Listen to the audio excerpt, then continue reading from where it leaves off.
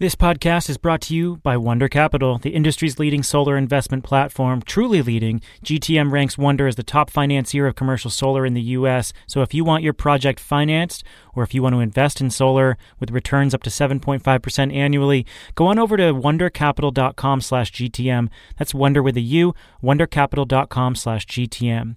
We're also brought to you by Shoals Technologies Group. Shoals is the top equipment maker for solar and storage.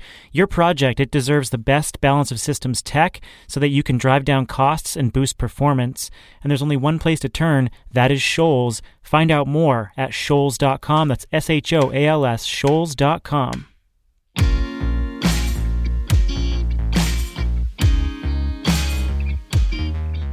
This is The Interchange, conversations on the future of energy from Green Tech Media. I'm Stephen Lacey in Boston. Hello, everybody. Welcome. Shail Khan is with me from Berkeley, California. He's back after a few-week absence. Hey, Shail. Hey, Stephen. So our listeners know Shail as my co-host and the Senior Vice President of Research and Strategy at Energy Impact Partners. He is also playing a different role this week, Energy Oracle / Las Vegas Bookie. So, Shail, you published a piece recently with 8 bold predictions on the future, and you have challenged readers to place bets on those predictions. I guess that means me too. What caused you to break out your crystal ball? So Energy Impact Partners, the venture capital firm where I work, holds this annual meeting where we bring all of our ecosystem together, which means we have a bunch of utilities who've invested in the fund. We have 20 companies that we've now invested in who are in our portfolio. So we bring all these people together. It's a couple hundred people and a few invited guests, and talk about what we're up to, but also talk about the future. And so I had to give a presentation about what's coming. And I was thinking about a colleague of mine named Andy, who I work with, whose wife is pregnant, and he has a daughter who's due to be born right around the end of the year, so just in a couple of months. And Andy and his wife have nicknamed their daughter Bug until she's born. So I was thinking about how to talk about what's going to happen in the sort of medium to long term future, and I was thinking about this Bill Gates quote that's kind of famous. He wrote it in a 1996 memoir. And the quote is, "We always overestimate the change that will occur in the next 2 years and underestimate the change that will occur in the next 10.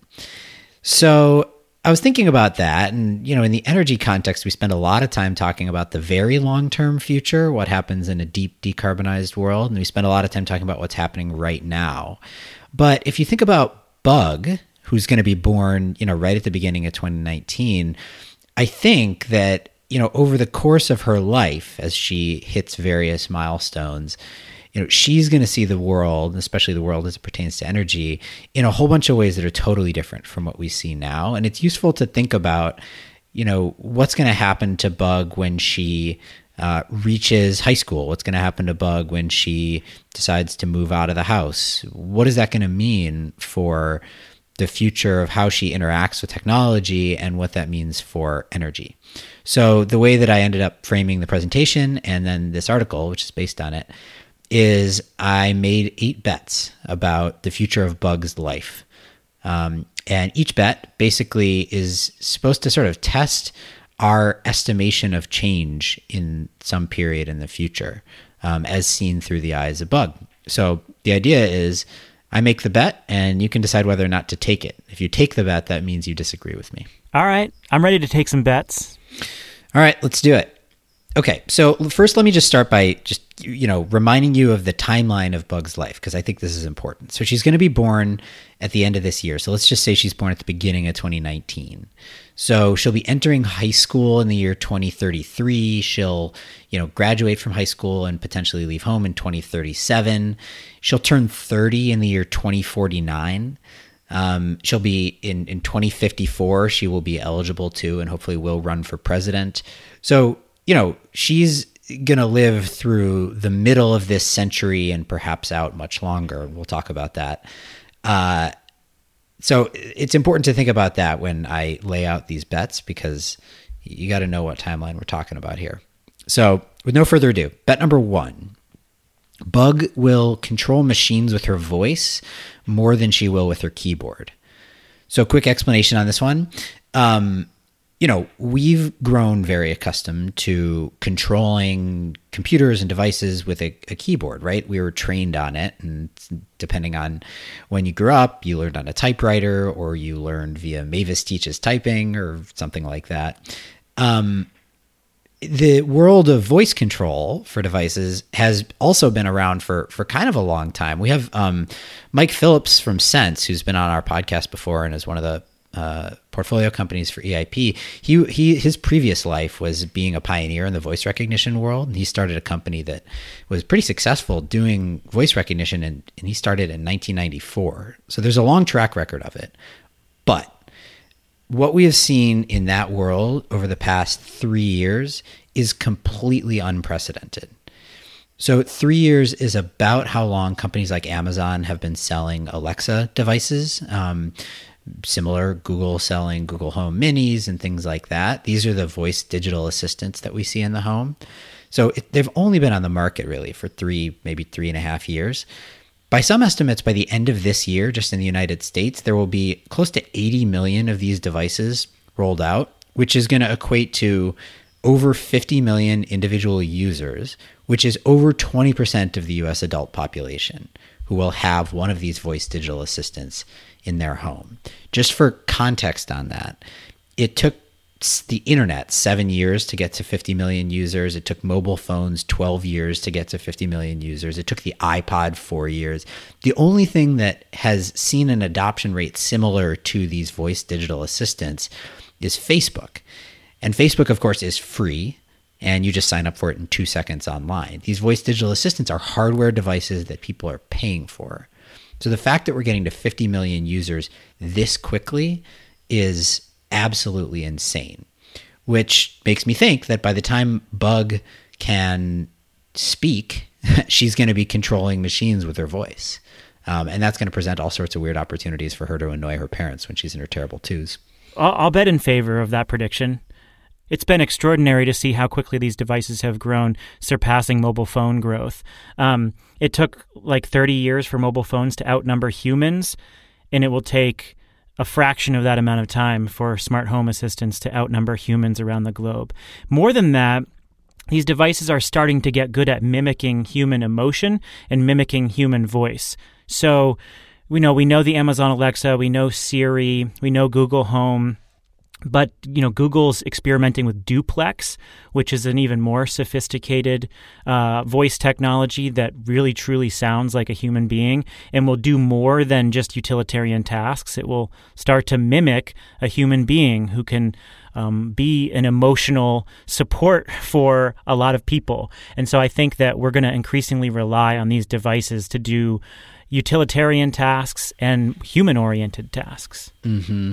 And I think that's actually the big question ultimately here, which is let's assume that she has some voice digital assistants in her home and she's used to them. What is she going to do with them? What sort of control will she exert? And so there's a bunch of interesting data in the early days right now about what are people doing with all these Alexas and Siris and Google Home Minis that they have at home. And as you can imagine, and this, will make you happy, Stephen, the single largest thing that they tend to do is listen to audio, right? They stream music, they listen to podcasts, they listen to sports or news. That's generally followed by gaining knowledge. So they check the weather, they ask Google a question, they play trivia games.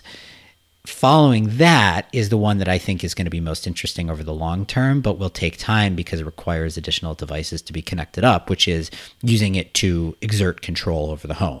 That could be anything from like setting an alarm to controlling smart home devices. So the example that's relevant to Energy Impact Partners is one of our other investments is Ecobee, the second largest smart thermostat company behind Nest. Ecobee has an Alexa built into it. So when you buy a smart thermostat from Ecobee, you get an Alexa inside it. So you can control your smart thermostat via your voice immediately and automatically. You can also do all this other Alexa stuff with it. I think you're going to see more and more of that as we start to see more and more devices that are connected proliferate throughout the home. Yeah, that's exactly right. And that is the shift that we'll have to keep our eyes on.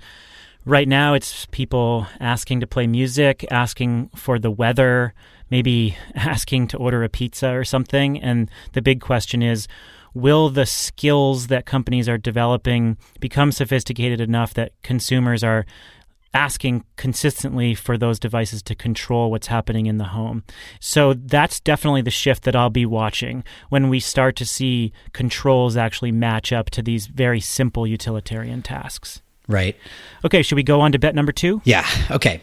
Bet number 2 is that Bug will never personally drive a car.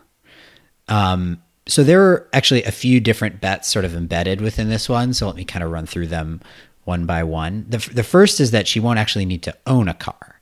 And so on this one, I think there have been a bunch of sort of fear-mongering articles for a number of years about the end of car ownership. And there isn't a ton of evidence that is happening yet in the United States, but I'll make 2 cases for why it is coming.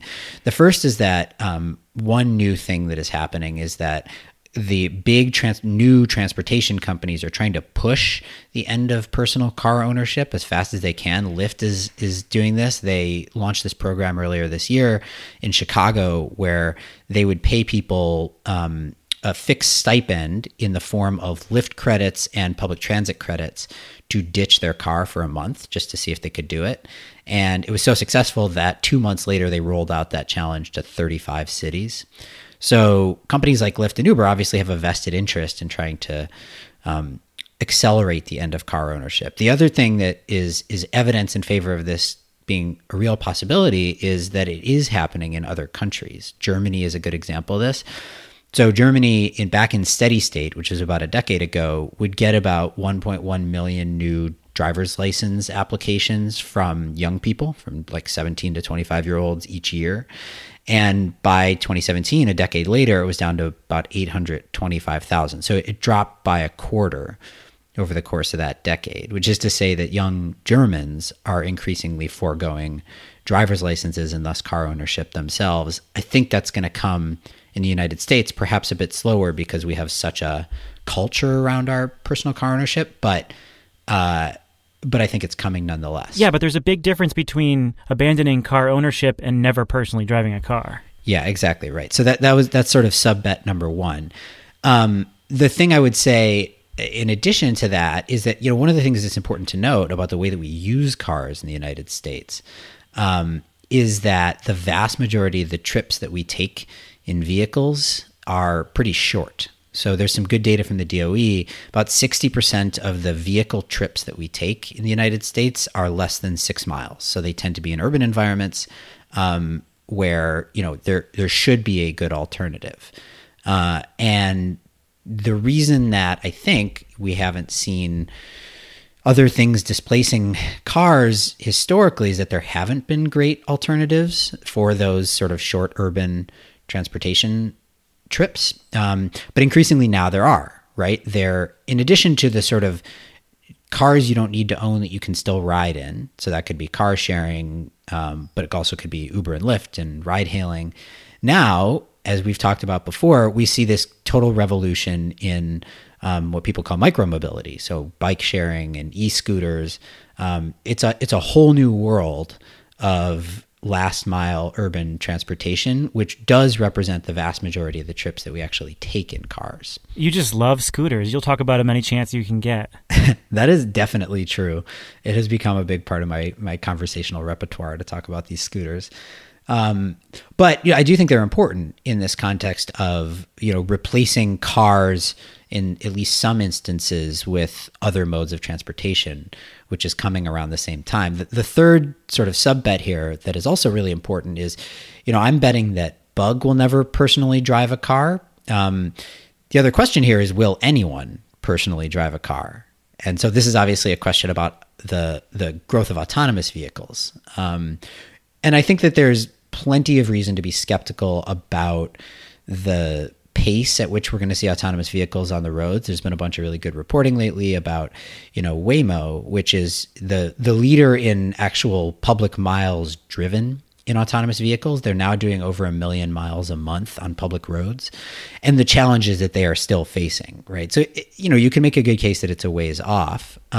Nonetheless, basically every major auto OEM has announced a timeline for high or full automation of vehicles that generally gets you to full automation, like level 5 as they call it, by sometime in the middle of the next decade, 2025 or so. And so this is a good case for me where it's important to remember the Bill Gates quote and to think about the timeline of Bug's life. Because if we're going to start to see fully automated vehicles on the road in 2025, Bug is going to be in kindergarten at that point. So there's another decade between then and when she's going to be eligible to get a driver's license. By that point, do we really think that we're not going to see at least some meaningful share of autonomous vehicles on the road? Yes, but there's something very important in what you just said, a meaningful share. That means there will be tons of non-fully autonomous vehicles on the road. And I do not see America's car culture changing so much that people won't want to drive. Now, will Bug want to drive a lot? Probably not. Will Bug own a car? Probably not. Will Bug want to satisfy her curiosity and drive a vehicle? Probably. And there will just be enough cars on the road that are human operated or at least human assisted that Bug will definitely drive a car in her lifetime.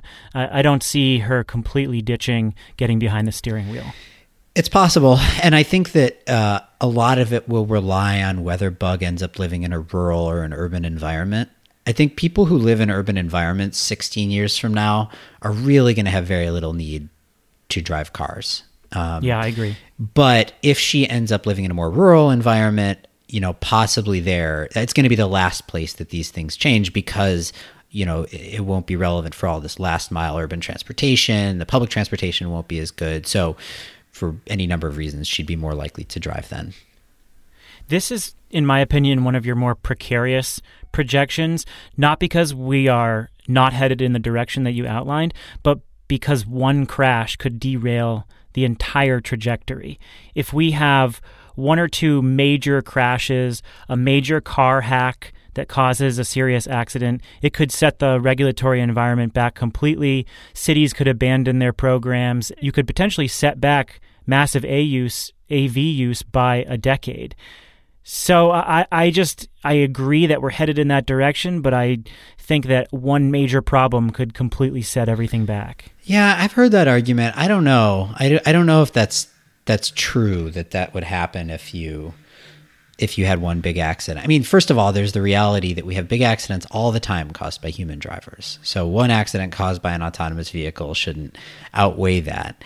Nonetheless, I mean, the point you're making is more of a political and sort of news-oriented point. And, I think you'll get big articles and you'll get a bit of a backlash. But unless there's a big spate of them, I at least tend to think that we'll continue apace with figuring out all the rules and regulations and safety guidelines that will enable these things to actually show up on the roads. And again, given the timeline that we're talking about here, I think it'll arrive by the time she's able to drive. So your next prediction feeds into transportation infrastructure. So what happens if we have a bunch of AVs? What happens to the parking around us and all the infrastructure to support the way we use vehicles today? What is bet number 3 and how does it feed into bet number 2?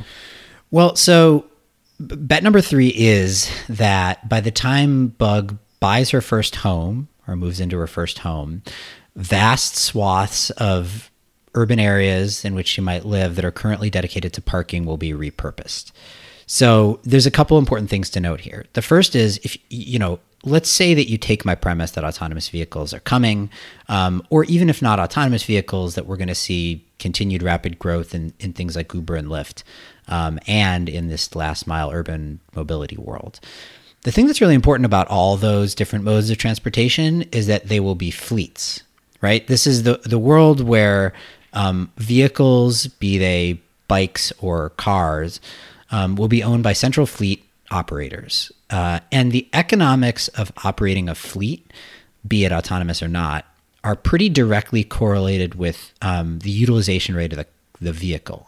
In other words, you want the thing to be on the road as much as possible. The more that it's on the road, the better the economics are for you. So you're going to have all these fleet operators who are spending all this time trying to increase utilization rates. What that means is that we're going to need less parking infrastructure, right? If the vehicles are in use more of the time, we need less parking. The second thing that is important to note is that in the United States especially, we dedicate an absolutely ridiculous amount of our urban land to parking today. I would argue far more than is necessary. It varies by city to some degree, but anywhere between, say, 1/7 and 1/4 of all urban land is currently dedicated to surface parking in the cities, which is an absolutely incredible amount.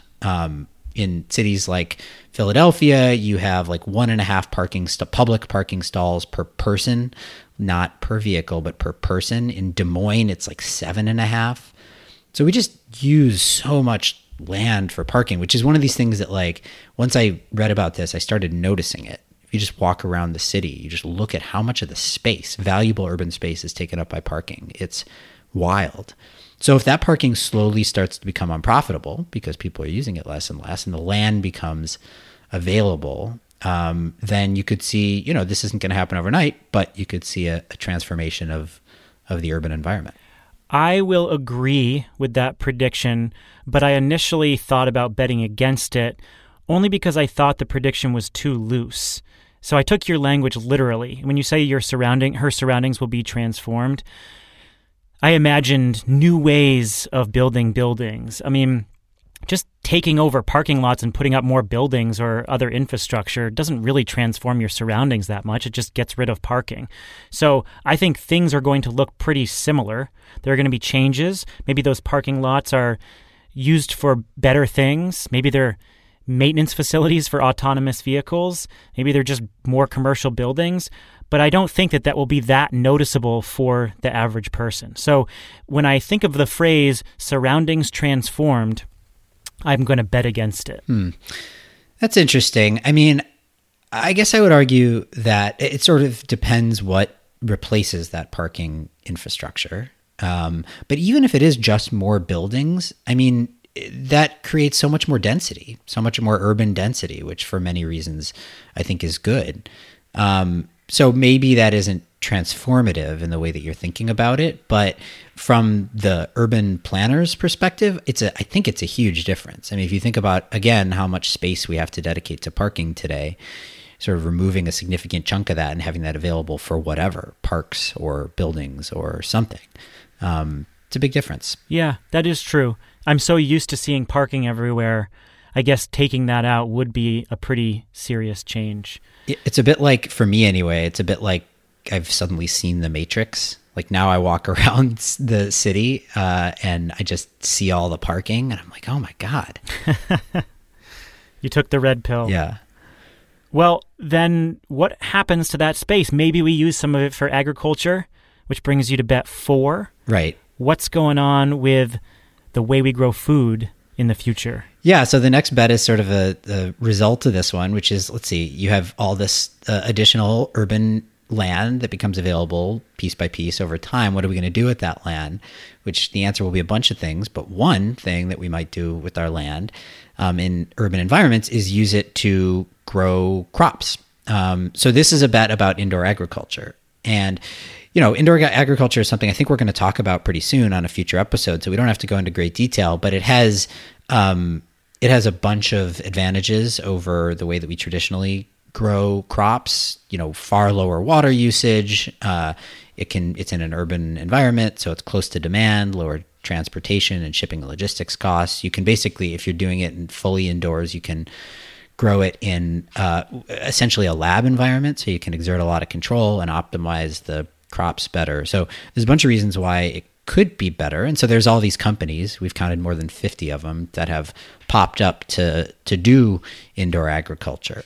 At this point, indoor crop growing is basically a negligible share of vegetables in the United States, but in places like the Netherlands, over 30% of their vegetables are already grown indoors, largely in greenhouses in their case.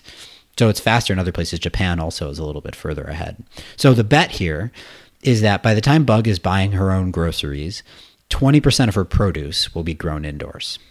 Yeah, I'm going to agree with this prediction. If you look at the growth rates of indoor vertical farming, it's growing at about 30% a year. So that is not expected to slow down, only accelerate.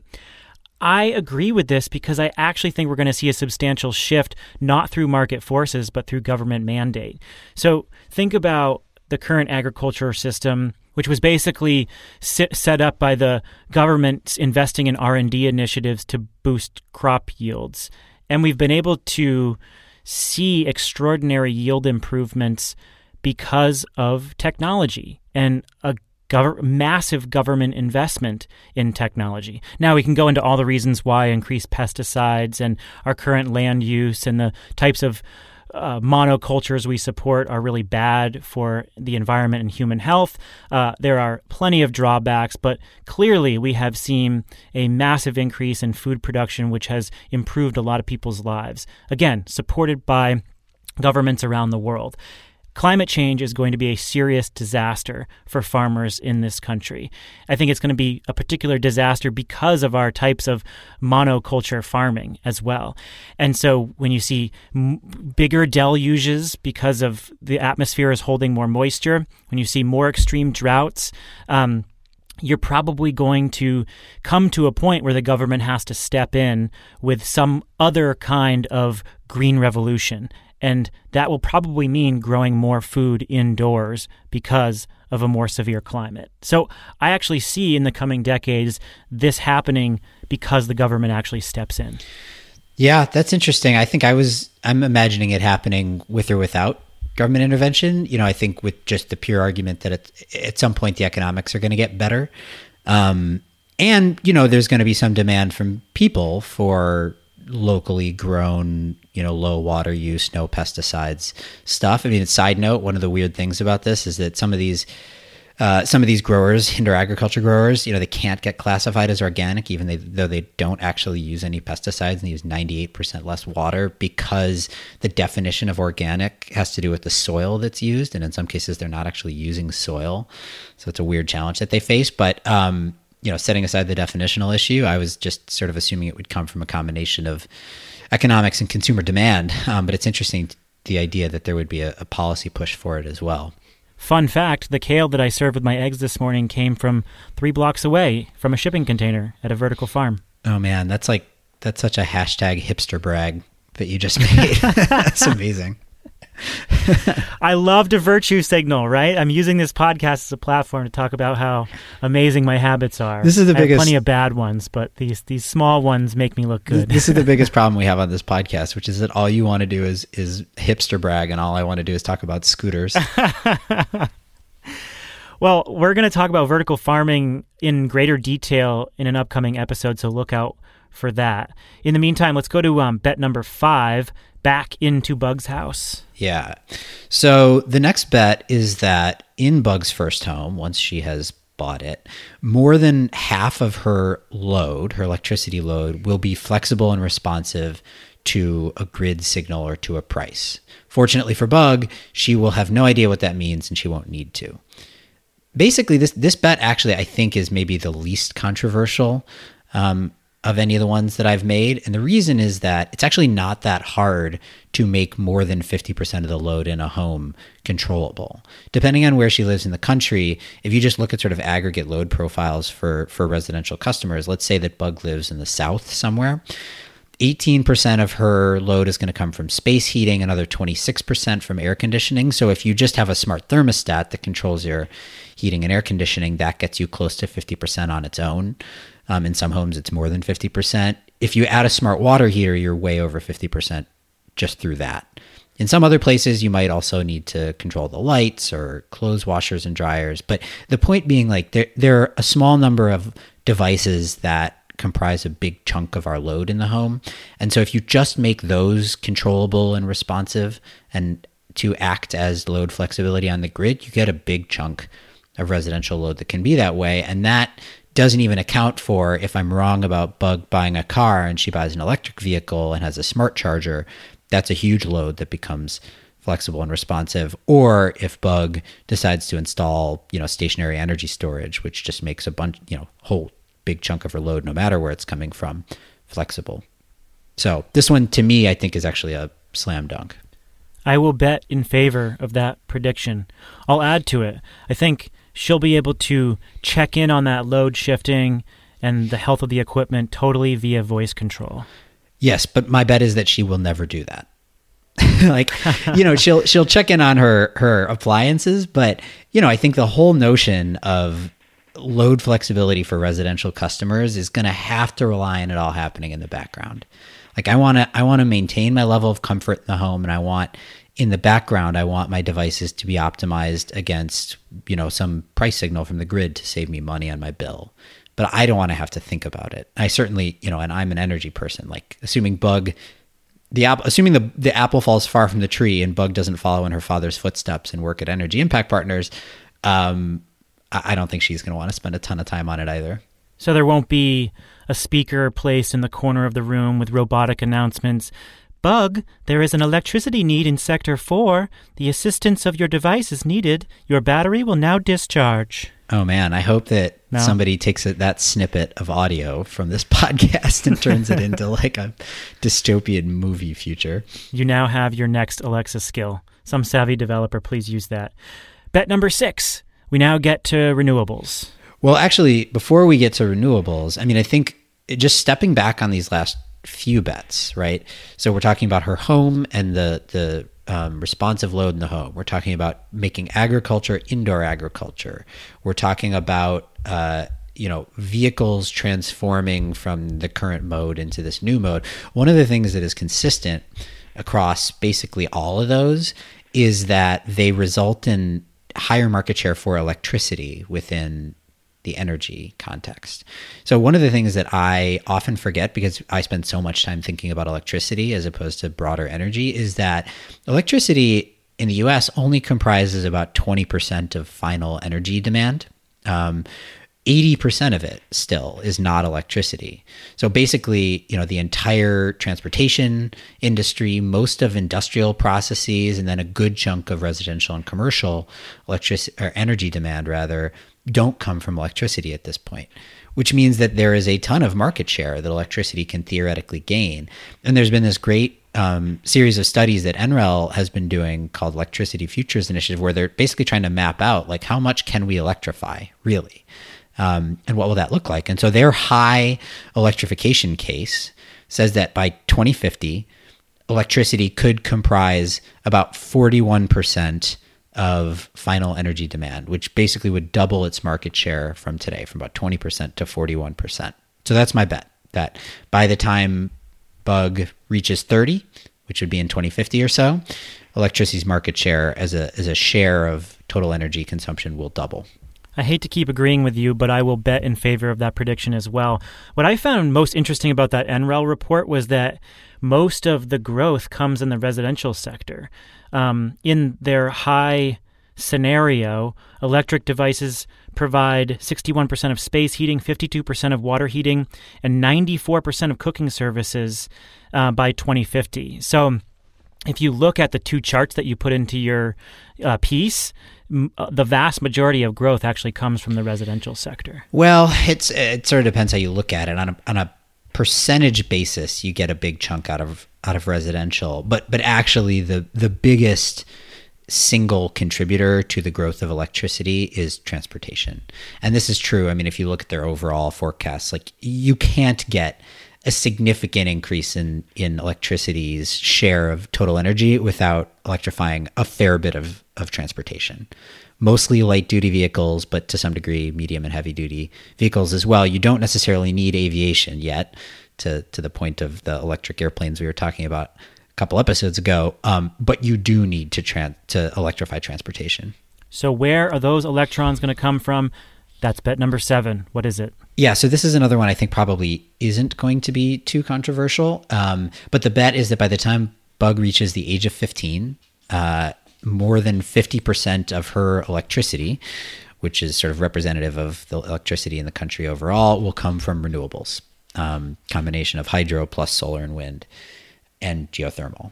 And so, I was just using as a benchmark Bloomberg's long-term forecast. They've got 50% getting hit in 2035, and then by the time Bug would reach the age of 25, it would be about 2/3 already. So this is, and all this requires is just a continuation of the current trend, which is like slow decline in, actually a relatively rapid decline in coal, basically maintenance of the market share of gas, and then continued growth of both solar and wind, but particularly solar. Let me make this interesting and agree with you and also partially disagree with you.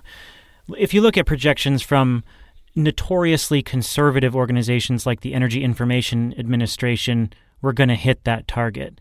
So I think most people believe that we will get there. Definitely not controversial. Just take a look at the interconnection queues around the country and the resource procurement plans for utilities. It is almost all renewables in some places. So I don't know of anyone who doesn't think that we won't hit that target. But I do have some hesitation which stems from your last bet. I do think that this is going to be more difficult when you factor in increasing electrification.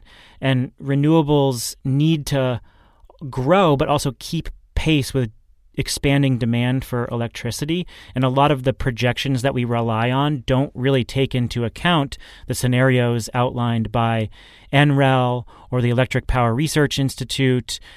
So these are relatively new predictions, and I think we have to reconcile both of them when we look at the growth of renewables. Mm-hmm. I think that's right, and that's an important point. The other thing that I think should give you at least a little bit of pause about this long-term future is that if we're going to get to 50% renewables nationally, that almost by definition means that we're going to have some locations that are well above it, right? And so places like California are going to be at very high penetration renewable energy by that point. And so all these conversations that we've had about how do you manage a super high penetration renewables world will come to the forefront over not that long a period of time. So we're going to have to answer these questions about seasonality and things like that.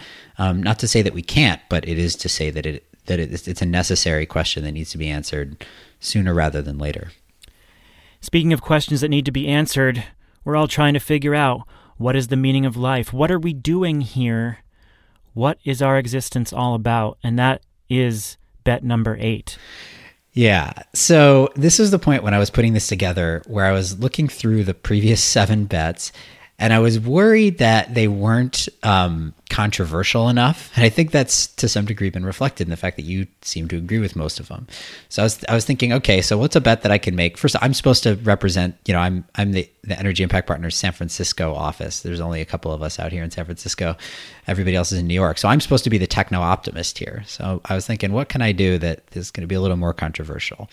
The result of that is the final bet number 8, which is that Bug will live for over 200 years, and for most of her life, electricity will be her only food. So, so what this bet actually... Vertically farmed electricity. Yeah, vertically farmed electricity. So basically what this is betting is that before Bug passes away, her consciousness will be downloaded into a machine somehow, and that machine will be powered off of electricity, and thus electricity will replace food for her for the majority of her very, very, very long life. As far as justification for this one goes, I have very little, admittedly, except to offer just a little bit of context around time frame. So Bug's born in 2019. Let's just say that her, life expectancy today is something like 85 years. So she's going to live until the year 2100, barring some unfortunate circumstance. So 85 years is a very long time. I just wanted to provide some context with 85 years ago, some of the things that we had not invented. This is the year 1933. We hadn't invented radar, jet engines, personal computers. We hadn't invented smartphones, microwave ovens, LEDs, the birth control pill.